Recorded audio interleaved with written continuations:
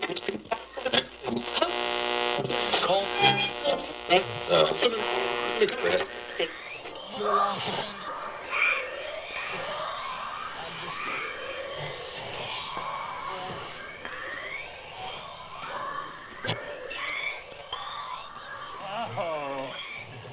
this is Radioland, huh? The infinite turtle, the waves through the ether flows roll on forever. Roar!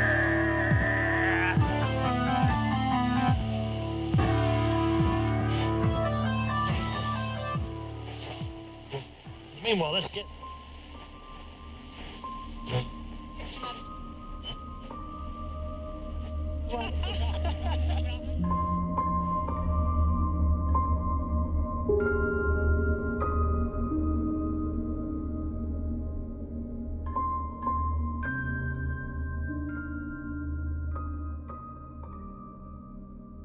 This is Death by DVD, and you are listening to Harry Scott Sullivan. On this episode, we are celebrating 14 years of Death by DVD. July 9th, 2009, we debuted our first episode, always live recorded on Friday nights, which we did until 2019. And after that, this modern pre-recorded era of Death by DVD began. During the first 5 or 6 years of our live run, we would end the episodes with me jokingly saying that on the next episode, we were going to review Weekend at Bernie's. We never did, until now. With me, he hates raspberry vinaigrette. It's Alexander Nash. What? About raspberry vinaigrette? It's from the movie. It ties it in. I always try to tie the movie in. Like the one time I said that you got a testicle transplant, it tied it into the movie, and you were like, I'm not That's the classic Weekend at Bernie's line you went with? Something about raspberry vinaigrette? Well, would you have rather been he prefers walnut vinaigrette? I thought that was a very telling scene. It's the first time we're introduced to Don Calfa being in the movie, and I thought most audience members would know. They gravitate to the vinaigrette conversation. Yeah, the character Vito that appears in this movie for less than 3 minutes, I thought everyone would pick up on the vinaigrette, that this character likes the vinaigrette. Most people don't even remember the mob at, angle to the film. Yeah, I was going to say, there's a character named Vito in the movie, people are asking. I thought this was Weekend at Bernie's. But yeah, 14 fucking years old, 14 years of Death by DVD. I think... On what we're currently at, we haven't hit episode 200 yet. I think we're actually on episode 198 or 199. I'm not sure which this one's going to be. I think it might be episode 199. And it's been a wild fucking run. I don't even know what movies we covered on the original show comparatively to now, that there has been so much discussion, so many films on Death by DVD. But one thing that constantly stands out is... I don't even know why it was a running joke. I think maybe because it was just a preposterous idea that we would ever discuss this movie on our show. So I just said it because it was funny, and eventually it faded into time. We also had the inebriation dedication segment. We had a bunch of shit. The original live show actually had segments and wasn't just us freeballing it. Oh, they were named, baby. Through Dead Men's Eyes is when we would discuss video rentals or some shit. I don't remember. Yeah, we had segments, and we kind of still do. We've got the Recently Seen thing. That's its own show now. But making a reality come true, I really don't know. I can't speak for the audience, but I don't know how many people from those live runs are left. I know there's got to be a couple of them. Every now and again, I'll see somebody when I post a link in a Facebook group or something go, "Oh my God, I remember that show from 2010. It can't be the same people." It's not, because Hank was devastatingly and drastically brutally murdered December 2022. You can hear all about it at deathbydvd.com/whoshothank.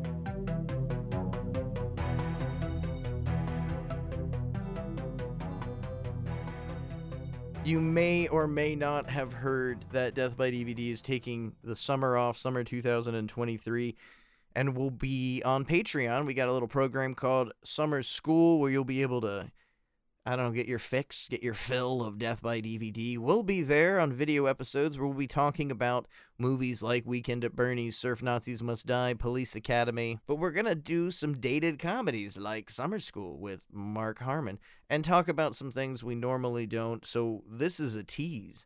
You get this full episode. We couldn't not celebrate our 14th birthday. I said that like with a weird Jersey accent. Our 14th birthday. Look at me, I'm Madonna. That's my Madonna impersonation. Not only that, I'm pretty sure this is like we might be on the anniversary of Weekend at Bernie's coming out. I think it came out in '89, and it was Yes. like July of '89 because there was a whole thing with I'm going to the movies for my birthday. Weekend at Bernie's it is, and then I'm still a child, and my mother says I PG-13, not so sure. Honey, I Shrunk the Kids instead. That's what I get stuck with. It's okay. It's all right. It's technically a Stuart Gordon film, Yeah. but I digress. I wanted Weekend at Bernie's, and I didn't get to see it till it was on HBO. All these years later, you finally get your Weekend at Bernie's. It's finally coming Well, full I've circle. seen it several times since then, but Yeah, once or twice, but I mean, this is the big event, and this is us getting to slip it in briefly for the audience, and they get to feel what summer school with Death by DVD is going to be like. I dressed up for the episode. You can hear it, but if you're watching the video version, I'm doing a little Don Calfa cosplay. Yeah. I'm wearing the exact same thing I always wear.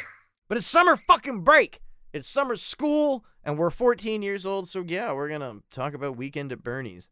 A much darker movie than I remembered it ever being.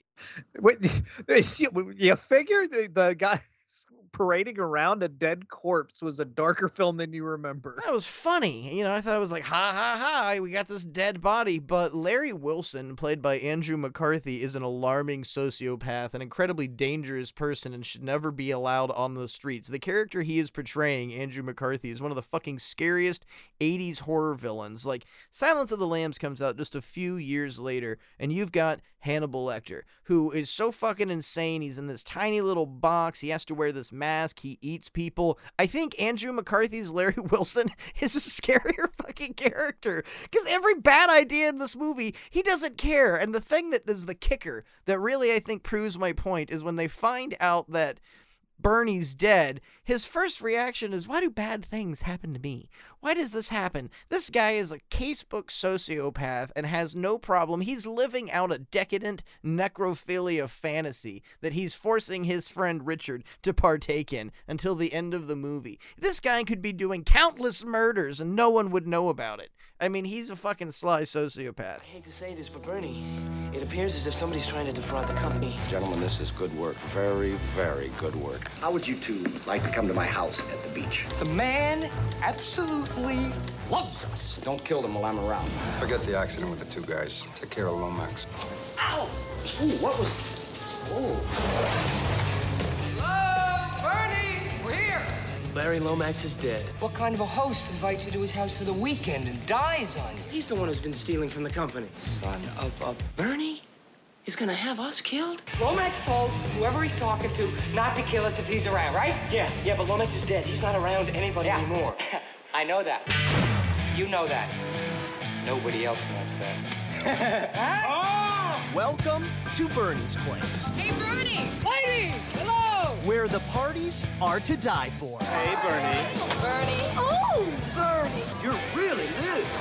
Doesn't anyone realize he's dead? The women Hey, is Bernie around? are drop dead gorgeous. Oh, my God. And the host Where's Bernie? I'll kill him if he's cheating on me. is a little stiff. He's in the bedroom. I gets laid more dead than I do alive. Hold the boat! Got it. Dive in to the ultimate 80s comedy. This is tougher than it looks. You hear something? What that is? What is that? Weekend at Bernie's. There it is again. Man overboard. Oh, Bernie. Everybody's a fucking psycho in this movie. I mean, I guess you could really, in the deep run, look at this movie as some sort of political analogy for capitalism and its crushing in you that it causes on society. I mean, it could be a motivational Communist Party piece. Capitalism drives you to murder. It's almost fascistic. That is a bit of a stretch. I mean, Dostoevsky, it could be, you could compare these things. Have you read Marx? Or Engels? Now, supposedly, this is based on an Indian film from like the 70s, I believe. Slightly based on it. Like it's completely different kind of vibe, but that's where the idea was wrought. And originally it started out as a two Coreys movie. They were going to possibly get the two Coreys to star in this film, which it probably wouldn't be as well remembered because I don't know of anybody who's really still like out there like fiending for more Dream a Little Dream. That most of their movies tanked. License Drive was a hit. I'll give it that. License Drive made money, but at what cost? The one thing that in the recent rewatch is how good the chemistry is between Jonathan Silverman and Andrew McCarthy. Like that's the whole thing that like keeps the movie together is they've got really good chemistry and they play off each other well because Silverman is doing the uptight rich like wannabe rich guy who's like, you know, scared of his own shadow. McCarthy's the cut loose guy. And which is strange because this is actually one of Andrew McCarthy's favorite films he ever starred in. He's no longer an actor. He like writes books and stuff, but he talks about this one fondly. And I think it's really, this is the movie that let him break out of that pattern because all of his Brat Pack stuff, all of his early 80s stuff, like Less Than Zero, Pretty in Pink, Saint Almost Fire. He's always like the very quiet guy who everybody thinks is gay, or, you know, he's always like kind of the responsible one. And this one, he got to be the crazy guy and he does it well. And even though, he probably needs to be locked up. This character's a bad dude. It's some Patrick Bateman level of sociopathy that he flawlessly plays it too, though. It is maybe the most riveting thing about the movie is watching Andrew McCarthy because you're so riveted by he's funny and he does a lot of great body comedy, but if seriously evaluating the movie and watching it, it's like, holy fucking shit, this man is dangerous. He's very, very dangerous. I live in the American Gardens building on West 81st Street, on the 11th floor. My name is Patrick Bateman. I'm 27 years old. I believe in taking care of myself, in a balanced diet and a rigorous exercise routine. And like Jonathan Silverman does an admirable job playing his character. I think he does well for what the character is. I personally prefer him in something like what's it, Brighton Beach Memoirs, the Neil Simon film.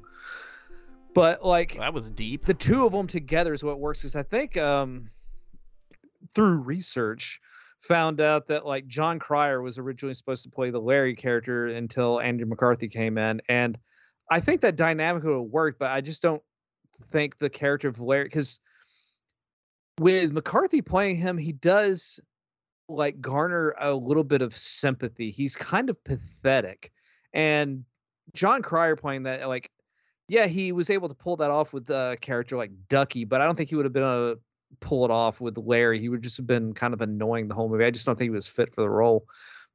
And Terry Kisser playing Bernie is a hell of a performance of doing nothing.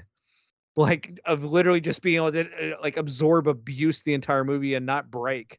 I would say that maybe the Richard Parker character would have been apt for somebody like John Cryer, and it would have been able to give him some sort of choppy comedy performance, but I just don't see him at all being successful in the film.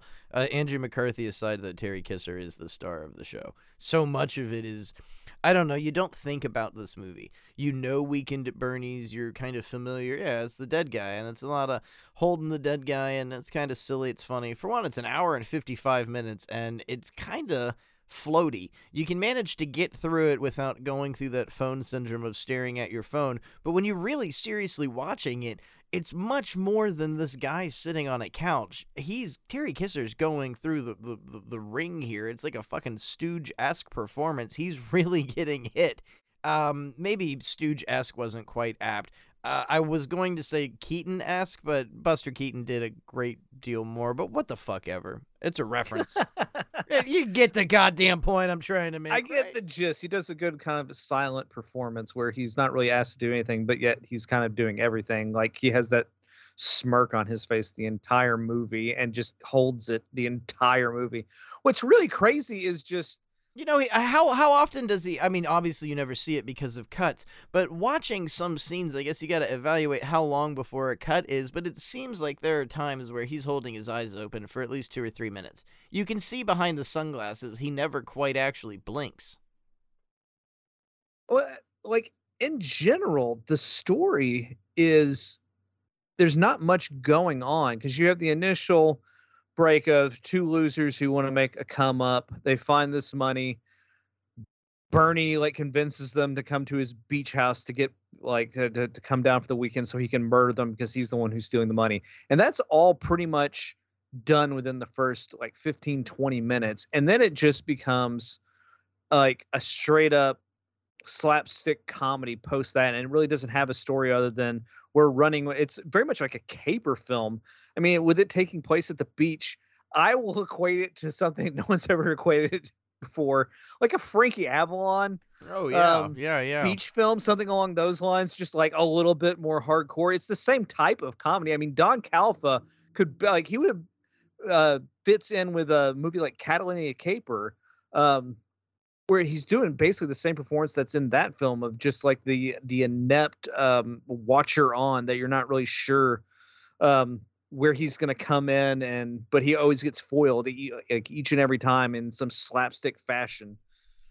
Not even so much foiled. I mean, he successfully, I feel stupid saying this, but I'm going to go ahead and say it.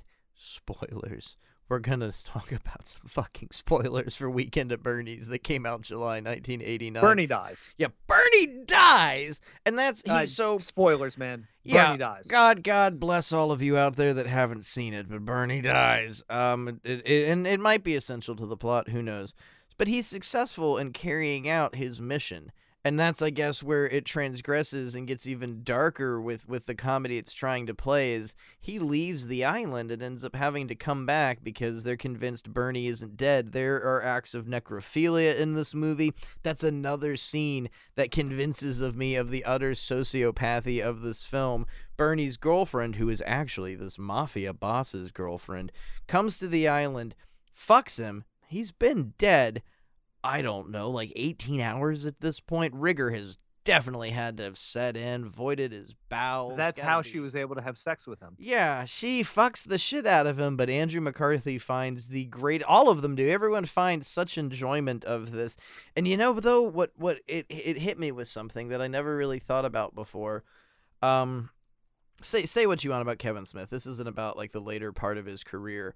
But I always thought one of the most original and yet dreadful things to come from Clerks was the corpse fucking scene. And man, watching, like, not fucking around on my phone, I sat down today and watched Weekend at Bernie's.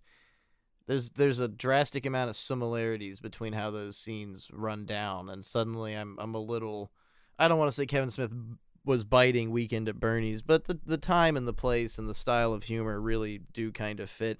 But still, regardless, on screen, there have only been maybe 3 or 4 funny corpse fucking moments. And I mean, I could almost name them all. You've got Clerks, Weekend at Bernie's, gonna go with Necromantic 2. I was gonna say part 2, but the end of Necromantic, the funniest part, when he dies, it's kind of funny. That's not really corpse fucking. And then Dead Girl. That's a really good movie. Yeah, the comedy's juvenile. It is stuff that my 3-year-old would find funny. But I can still appreciate it on certain levels because it's how like kind of screwed up and fucked up a lot of the stuff is. Like most kids wouldn't understand some of those jokes. So it's kind of a comedy for all ages as far as I'm concerned. It's just because there's nothing objectionable other than like screwball hijinks, and it's not particularly overly sexual. It's not particularly overly violent. It's just like ridiculous bullshit. So I don't know. It's fun. Yeah, I mean, there's some murder. There's a lot of more dark topics like the said necrophilia, but it isn't so overt that unless you really know unless you know about it, it's not gonna pick in your head. It's not gonna be something a child picks up on. So yeah, I don't see, as we're now reviewing movies for children, it being entirely problematic for a kid to watch it, but fucking just watching the movie for what it is, I never once realized how dark it was. I always took this to be a bit more of an innocent screwball comedy that was playing in darker territory, but it's just kind of a darker, fucking nasty movie playing in lighter territory. And then the sequel, I think, goes full into horror territory. Do you want to get into the sequel and the insanity that shit is? I mean, we have the glory of the original film, but the sequel is definitely more of a horror comedy than this. This is more of a comedy. Voodoo gets involved. Fucking voodoo. But Don Calfa, he does return, and that is one of the selling points for this movie for me. I didn't recall Don being in the movie as much as he was. I always thought he was in the sequel much more, but aside from maybe the first 5 or 6 minutes, he's in almost every scene. He's in the final scene of the movie also. One hell of a performance, only 2 or 3 years off of Return of the Living Dead. So you've got a great look at the ability this man had. I think personally, when it comes to Return of the Living Dead, Calfa is one of the selling points of that film too. As Ernie, it's just a fucking amazing character. The 3 core people, you got James Karen, Don Calfa, and Clu Gulager, they made that film. This one specifically, I mean, what you'd say Terry, Andrew, and then Don. I think we could have interplaced the Richard Parker, Jonathan Silverman with several people, and it would have been fine. I mean, Jonathan Silverman's fantastic, though. I think the back and forth between him and Andy McCarthy is really what gives the film its emotion. And you can tell that a good portion of the comedy is improv. And it's back when improv was like directed improv, not a Judd Apatow film where we just like roll camera for like 40 minutes and you just say a bunch of random shit. Like, I mean, it's really about playing off each other and just coming up with like, quick lines and kind of settling and not just like kind of getting masturbatory with it. And a lot of that has to do with having an apt director behind. Did you catch who was the director and what else he directed? Ted Kochev? Yes, the director of First Blood. So that's a random ass filmography, but I mean, he was he's a director that knew how to direct and he knew how to keep his actors in line and knew when to let them experiment. And there's a fair amount of script, there's a fair amount of experimentation in the film, but it never like meanders. It doesn't just like go off on like a tangent for 5 minutes of the movie where we're just like saying a country's name funny. I can't believe, something like that, where they just like back and forth, or they have a random talk about the game Operation that comes out of nowhere, which was a more modern improv comedy stuff is, which gets annoying after a while. But it's nice to have a fair amount of what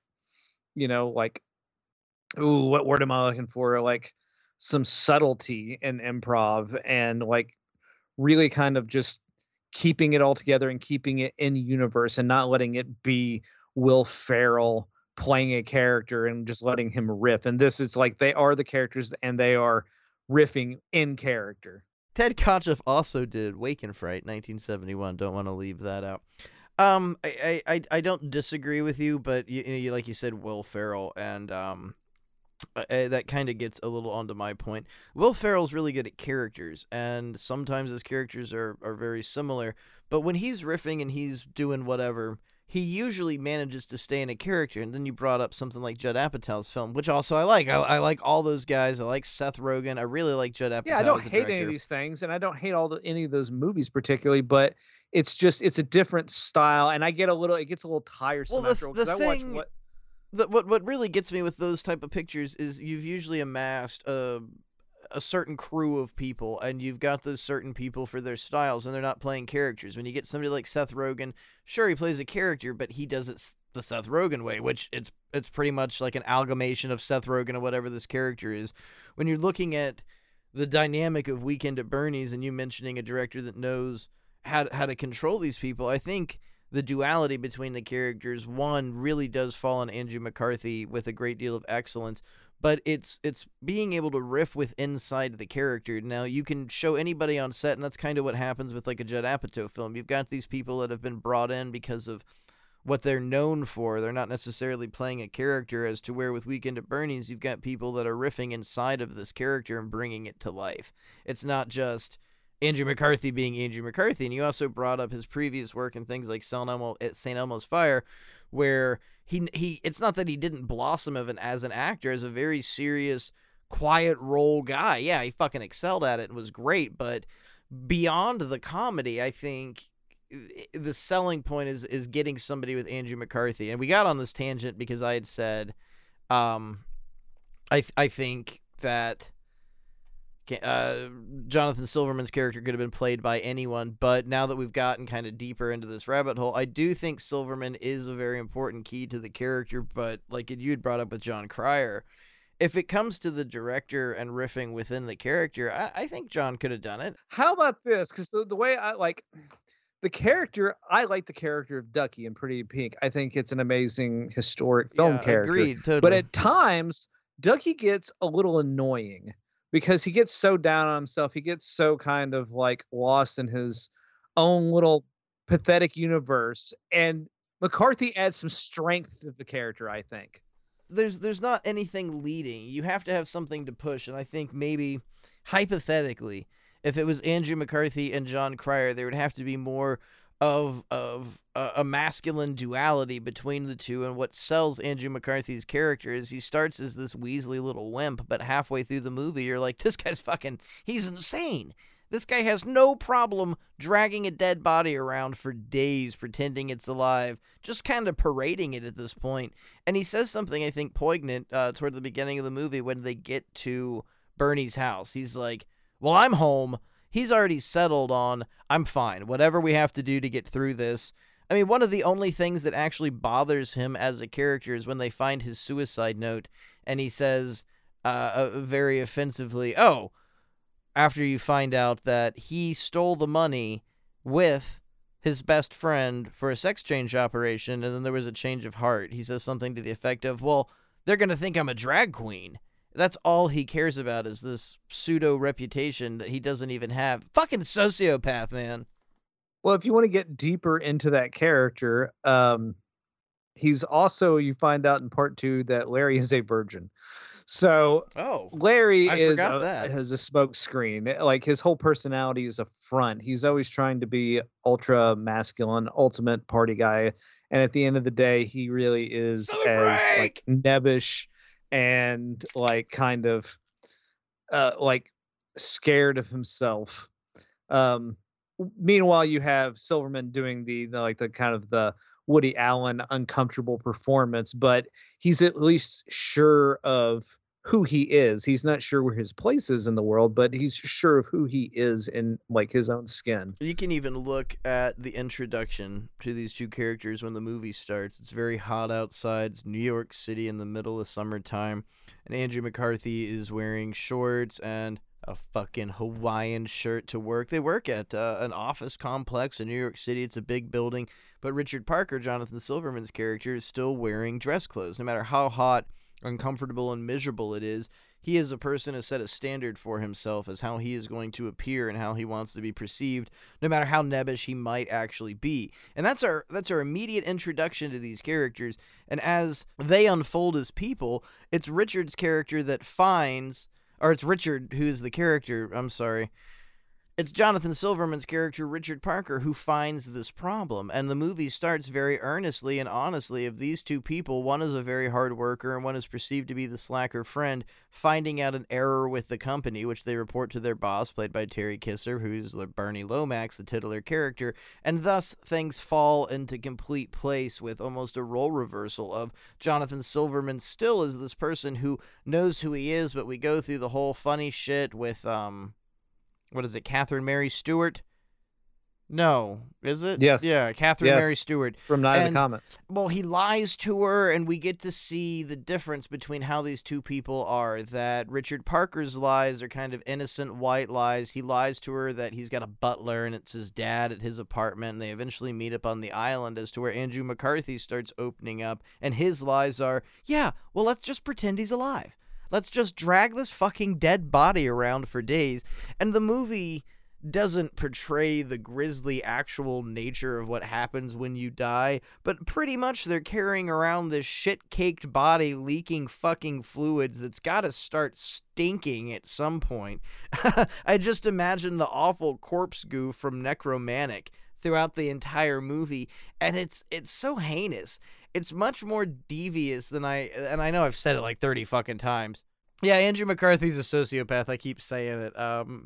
I don't know. I think this is an unironic thing, but if you want to have a fun summer party, you could play this film and follow it up with American Psycho, because I think it takes place in, 89, 88, maybe even 90. I don't quite remember. 89. Yeah, so 80, well, I mean, American Psycho, so yeah, dual 89. Oh, Great. American Psycho is like 87, 86, Yes, I think. Close-ish. I mean, still a great double feature. I would really start with Weekend at Bernie's, and then I would do American Psycho. That sounds like fun. That actually, you could even do your drinks for the whole night. You could get certain vodkas. Oh, man, yeah, look, celebrate Death by DVD's birthday with this awesome double feature we planned for you. We have a whole thing. I didn't just fucking come up with it mid-show. Like, for me, like, one of the scenes that works best in the film doesn't even involve any of the dead Bernie body hijinks. It's them discovering the accounting error on the roof, because it's a very dry scene of like just exposition that they're trying to unload. But instead of just having an exposition scene or like radically editing it to get through that level of dialogue, they have business to do, and the business is it's hot and they're on this hot tarred roof and everything is like sticking to them, and it's all like pointless slapstick. It adds nothing to the overall narrative, but it's there, and and I think it's a really kind of, it's not even that it's like all like that funny. It's just setting the stage for kind of how extreme this movie is getting ready to go. Well, it's a great thing to bring up, because it's when I even started it. We jokingly came up with this concept a few days ago. I texted Alexander Nash and said, well, we're turning 14, and even though we took the summer break, what do you want to do? And you suggested, I think you said back, we could do something poignant or we could do something silly, and I jokingly said we could finally do Weekend at Bernie's. And here we are, and the first thought in my head was, yeah, do I need to watch the movie? And immediately when I think of this movie, the very first scene that plays in my head is them on the roof. And I don't know why, it just rings out how sticky and hot it is. You just have this perception. This is a New York City summer, and what sells it is the tar and all this shit from the roof. And a few scenes later, when they're in Bernie's office, it's just printer ink, and he's got this tar stuck together. It's very soft, sellable gimmicks, and when you look, especially at like First Blood, it's so different from every other Rambo movie. For one, Sylvester Stallone didn't direct it, but what sells it is you don't get really any exposition of John Rambo. You get at the very end of the movie, but he's just this guy that is coming into town on a motorcycle. Cop kind of fucks with him, and we follow the story as it as it's being told through this character and what's happening with this character. Weekend at Bernie's might be a simplistic plot of this guy Bernie has been killed and these guys are dragging his body around, but when you follow the actual arc of the two characters, one learns nothing and might have learned more skills to sharpen his sociopathy, but the other one, well, he at least is going to get laid. I thought I was going somewhere with this, but I wasn't. Sorry. Well, I mean, yes, it's gearing towards he's learned something about himself that they completely undo in Weekend at Bernie's 2 and kind of reset the character back to where he was at the beginning of this film. But that's kind of all sequels, because you kind of need the characters to go back to like who they were originally as people, because you can't have something where like a character learns something in a first film and a second film. I continue to learn that, because what they're really trying to do with the sequel is just recapture that magic. So gotta reset everything. That's like, that goes for horror films and everything else, is let's reset some stuff and kind of have people run through the motions again, do the same thing, but bigger. We'll go to the Cayman Islands or Canary Islands or whatever the hell islands are at, and voodoo is added, and Bernie walks around because music plays and voodoo. Such a weird diversion, I thought, when they get to the sequel of like, that's the direction they're taking this. Okay. Yeah, it seemed. I mean, you already had a great idea of a summer movie, but really, even a fucking writer's room throwing it together. How else can you keep this body reanimated this long until you throw something silly into it? I don't hate the sequel. I think it's more of a horror comedy than Weekend at Bernie's is a comedy and a horror movie at the same time. But it's fucking terrible. I know what you mean. Yeah, I mean, I don't hate the film, but like anything, this is a stretch, but there's a certain level of believability to the first film. I know it sounds stupid as fuck, but when you get to the sequel, we've added like a supernatural kind of element to it. And it was like already 4 years later, I think, when they made that one. And it was just like, we know what what we made before, and we're getting diminishing returns for it again, because that's ultimately how it turns out, is just you can't really go back to that well and expect it to like turn out quite the same, because once that initial premise is run through in the first film, there's not much else you can do with it. And they try to do some stuff, it's just not really there. It doesn't work as well. And it's mostly a forgotten sequel. There's still some love for Weekend at Bernie's. I mean, it's a punchline to a lot of people of just like, crude cinema of like, shitty movies like Weekend at Bernie's. But there is a certain mastery of comedy into it. It does what it does, and it has held for years. Even if it is a punchline to most people, it's still the punchline. From 1989, it's still the butt of a lot of jokes of guys carrying around a dead body, and hilarity ensues. Yeah, and to kind of pass it off as a shitty movie is a little blasé, because it's shot well despite how bananas the subject matter is. It's written and performed with moderate excellence. There's not a lot from technical aspects that you can sit and nitpick on this movie. I mean, just judging it of how movies are shot, it's really not bad. The sequel's completely different territory, but it's funny. I was talking about how, yeah, you can pair this up with American Psycho. You easily also could enjoy yourself by watching Weekend at Bernie's 2, followed by Serpent and the Rainbow. Both of the movies go. I almost like Weekend at Bernie's 2 more than Serpent and the Rainbow. I'm not the biggest Wes Craven guy.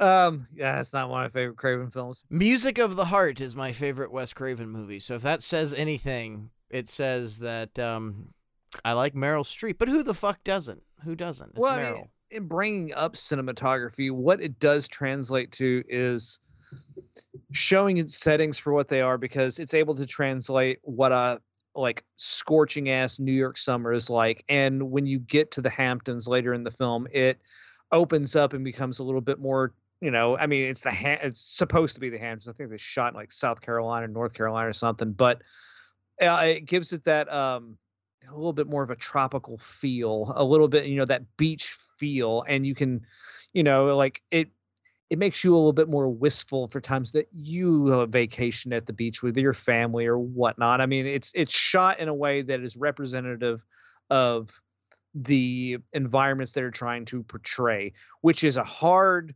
fucking press case in a lot of modern cinema. People are too obsessed with doing color correction and filtering lights and all this stuff, and as opposed to just kind to translate what an environment looks like, what an environment feels like, translating what the weather even is like.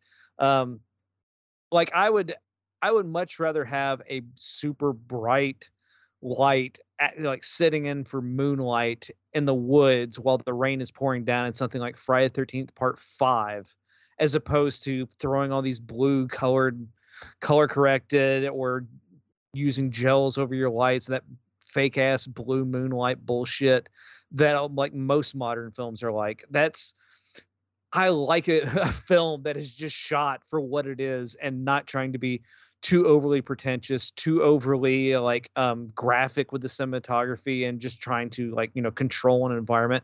Like someone like, let's say, like Zack Snyder, who's just, I can paint any background and I want to, and I'm going to. Everything's gonna be shot at fucking magic hour. Well, I don't want everything to look like that. I want it to actually be representative of a time and a place in history. And Weekend at Bernie's was shot in '88, is a perfect representation of what New York City and say North Carolina, what it looked like in the summer when they shot it. And is representative of that. It's frozen time and not just like a story bookification of what reality is, which is it's just a little tiresome for me at this point in history. I think what really works, something that you had touched upon earlier, is just a quality director. I think we have somebody that was assured of themselves in the story. There was no questions, and they knew what bullet points to hit, and that's what really works. And I'm not saying somebody like Zack Snyder isn't assured of what he's doing, but you have, especially for somebody like him, a very great backdrop. It doesn't matter if you get the perfect scene. It doesn't matter if you got the perfect angle, because we'll fix it later in green screen with a complete CGI model of the person, and we'll put them in. I mean, there's a famous photo going around from one of the new Spider-Man films of Spider-Man kissing his girlfriend. And there's a green screen version of it next to it where Zendaya wasn't even on set, and it was just somebody in a green... Yeah, you don't have to worry about stuff anymore. I mean, what was that big Netflix zombie film where one of the actors was fired because of being a fucking rapist bad guy? Oh, God. The Snyder film? Okay, it's Zack Snyder shit, so I'm sorry. What the fuck was Army of the Dead? That movie was terrible. I mean, they completely took a whole actor out of the movie and replaced them in post, so it doesn't... people fucking like 3 him, hours long, and it looked like fucking hot garbage. Well, I mean, you're what my reference here is you're able to do so much stuff now. Even some of the Titans, the greatest people that have ever made art on the planet, Martin Scorsese, beautiful person. He did The Irishman. It doesn't really. You're not. My point, I guess, where I'm trying to get here is you're not like in this modern era forced to do anything. It can all be done in post. It can all be done on some sort of computer, and maybe it's the era rather that this film was made in, but the competency of the artist behind it being able to do all the things that you have brought up, because now things just don't matter. You can just download some fucking file that makes it look like a 1977 film, and you top it over your movie on Vegas or whatever program you're using, and boom, you're done. It's not a worry anymore. I think actually having to, as the kids say, vibe with the talent and the actors and come up with what this movie feels like is a big part of production that has been lost, that there was something set up with Weekend at Bernie's, and it's replicated. You've brought up not only that it's been the butt of a joke for decades and decades, but the feeling of this movie is drastically replicated in any sort of buddy comedy, something goes bad feeling. I mean, the show Supernatural especially. There is so fucking much taken from Weekend at Bernie's constantly between Sam and Dean. Just the dynamic of those characters when something goes bad every time I watch that show, which I'm not a hater. I like the first part before it got really biblical, when they were just two guys in a car. First 3 seasons weren't bad, and then it turned into a soap opera, and I got less interested. I wanted Monster of the Week. Yeah, two dudes in a car hunting monsters, a sweet car. That was really cool, classic rock soundtrack sort of thing like that. But it's a dynamic, and it's often copied, rarely done right, but it's incredibly organic. And you look at something like you've been talking about and bringing up, that I cannot think of the comedian's name. Tig something or another. Tig Notaro. I enjoyed her in it because she didn't fit in and looked like she was on a green screen the entire time, because she was. And there was some kitsch factor to that for me, where it's just like, wow, they're not even trying to make it look like she's incorporated into this footage. And that's what much. I mean. Like, it didn't look bad to me. It didn't look annoying. It looked like, okay, we're doing some sort of Roger Corman thing here. Like, we're returning to really shitty fucking movies. And you seem to hate it a lot more than I do. I didn't consider it anything more than content. Literally, I don't consider it a fucking movie. It's just content. I thought the story could have been okay. It was shot, and like nobody was pulling Zack Snyder back. He was just throwing everything he could at it with lighting, with like special effects, with slow motion. And any slow motion scene was so fucking busy, you could not tell what was going on because there was shit flying in the air everywhere, and your eye couldn't focus. There's a certain amount of confidence with someone like Ted Kotcheff, like, to just present a day and just shoot what is there. And I'm not saying like special effects are a thing. I understand that, but like to just overly just pick at frames in your film and just constantly digitally paint shit in and out and just fuck with every last second of it. I think it's masturbatory. There's no confidence in it, like being a filmmaker in that.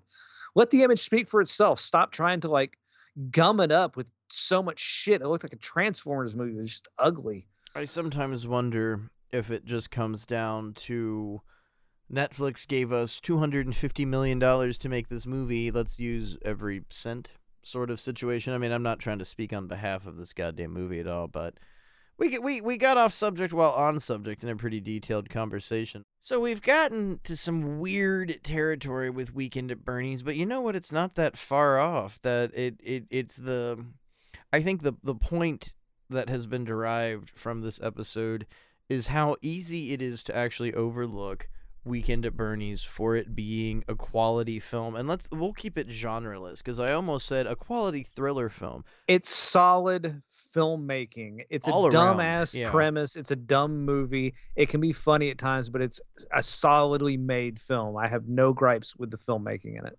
And when you digress and look further into the movie, a lot of it is problematic in 2023 and today's culture. But Weekend at Bernie's is a really twisted movie. I mean, I think it manages to offer more offensive subject matter than some of the Hellraiser sequels do. I mean, most of the time you've just got a bunch of people that find the box and then get ripped apart by Hellraiser, but someone fucks a corpse in this movie and has, all the while, this corpse being abused in the most disgusting ways ever. But they wanted to party, and all bets are off when you really, really want to party. And one of your friends is an alarming sociopath. I'm sure that Andrew McCarthy's character had bodies at some point in his life and around his basement. But we finally did it. We did Weekend at Bernie's. I don't know if I feel any different or any better off for doing it, though. I thought maybe things would change, but... I thought you'd be changed as a person. You grow as a man. I thought maybe I'd grow a little bit, but I just kind of want to party. Please don't carry my corpse around after I'm dead. No, depends on how much you weigh. That's not a fat joke. I'm just saying I'm not, dragging around anything heavier than a child's corpse. Wow, I shouldn't. That's weird. Wow. Yep. Okay. I mean, I'm just saying I'm not, anything heavier than a 12-pack of beer. I'm not going to carry So you and Larry takes one to no one? I don't know. I just didn't want to make a fat joke because you can't do that anymore in 2020. So I'll make a dead child joke. I can still get away with that. That sounds a whole better. Isn't there a 90s comedy about fat camp that we could do about how Heavyweights? Heavyweights. Yeah, there is a With Ben fat Stiller. camp movie. I thought I made that up. I didn't. And there's Camp Nowhere with Christopher Lloyd. Oh, wow. We could do Wet Hot American Summer. Bushwhacked with Daniel Stern. Wow. Look at all the movies that we could be discussing maybe on Death by DVD's Summer School. It's selling itself. $4 a month. And you can have access to all this and more video episodes. Alexander Nash is going to show everyone his cock. That is not a legally binding contract. I'm sorry.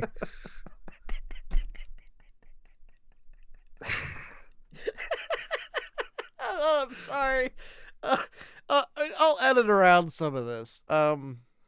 Sure. The regular version of this episode is going to be missing some fun stuff that is going to make you, your mother, your toddler, everyone around you want to be a part of Death by DVD's Patreon, which you can find at patreon.com/deathbydvd, or you could go to our website, deathbydvd.com, and click the page that says Patreon. Weekend at fucking Bernie's. We have fulfilled the cycle. Finally, after all of these miserable goddamn years, and we come full circle at the beginning of the show. We told you this is Death by DVD's 14th birthday. We have a show that is old enough for you to marry in Alabama, Arkansas, Georgia, and certain parts of Texas. It's insane. We have raised this show from absolutely nothing to, I like to think, a little bit of something. For years, we were told, oh, God, I love listening to your show, but the audio quality sucks. And now we can offer Death by DVD in great audio quality, and we choose to talk about Weekend at Bernie's. and the content sucks now. Yeah, have fun. We're talking about Weekend at Bernie's. I'm done talking about Return to the Living Dead. You want a Return to the Living Dead episode? It's cool. Do I talk about Toby Hooper's version again? Yeah, I do.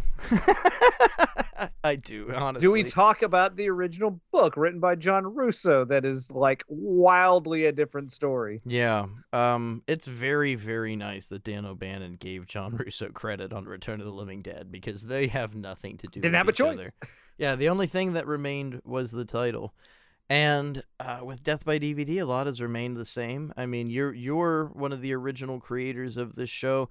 I helped co-create it with my twin cousin, Hank the World's Greatest, who we lost in 2022. It's terrible. We miss him greatly. But still, who knows? We'll probably be here for another 14 years until one of us actually dies, like for real. Dies. Not that Who Shot Hank isn't real. Well, the other Hank drowned in the Atlantic on his raft of Zima bottles or whatever the fuck that was. It's not even like the original Hank had been around for that long. I mean, we had the original Hank, he left and disappeared into the woods, and then we had multiple ones that died. There was a British actor that played one of them. There was a Welsh guy that played one of them. There are tons of different Hanks. I'm his twin cousin. Because that makes complete and utter sense. Look, if you're a fucking Twin Peaks fan, I won't take any goddamn horseshit from you people wondering what a twin cousin is. All right? First things fucking last, you should know. You should know at that point. Do you want me to hum Laura's theme now? I would be more impressed if you did the Red Room. You know, do some jazzy zazz, you know, come up with And I'll see you, and you'll see me. Season 2? Last episode? Yeah, no, I know exactly what What's you were his, whose thinking. name? Sonny something. I can't remember. I would Google it, but I'm not. All right, fuck it. No new information for you.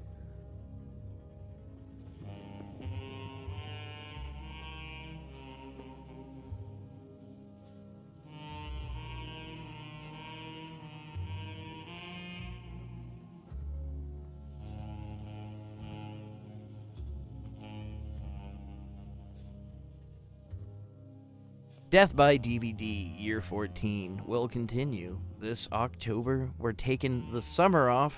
You may or may not have heard about it already. This episode has at least been a glimpse into our sweet, sweet summer. I'm wearing a Hawaiian shirt. I got a cooler filled with beer. We're hanging out on the fucking beach. We're enjoying ourselves. You too could be enjoying your summer with us exclusively in the graveyard on Patreon. We'll be doing weird, wacky movies just like this and reliving some of our glorious live era shows where we talk about absolutely inane bullshit for about an hour long. You got anything else? I got nothing. That's it. Wrap it right there. Well, it's Death by DVD's 14th birthday. Thank you for keeping Death by DVD relevant for the last 14 years. Someone somewhere out there downloads the episodes, whether it be in Georgia to Israel. We've got someone. Thank you.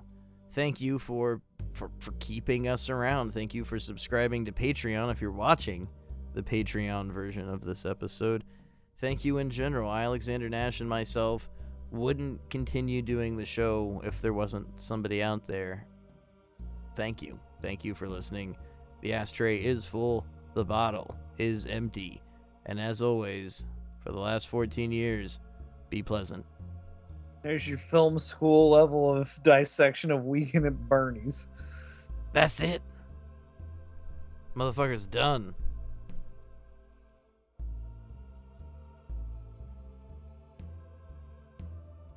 Death by DVD is recorded in front of a dead studio audience.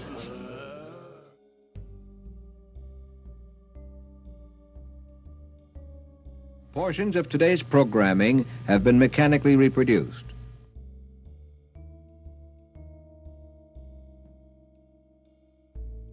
The management and the staff wish you a pleasant good night and good morning.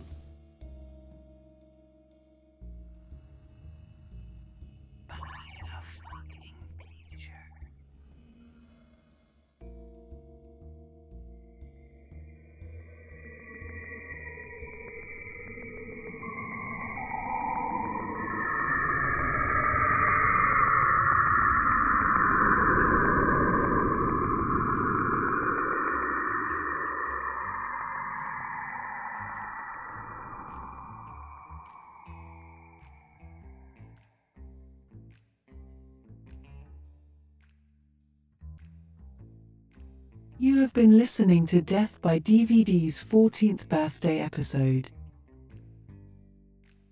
Thank you for choosing death.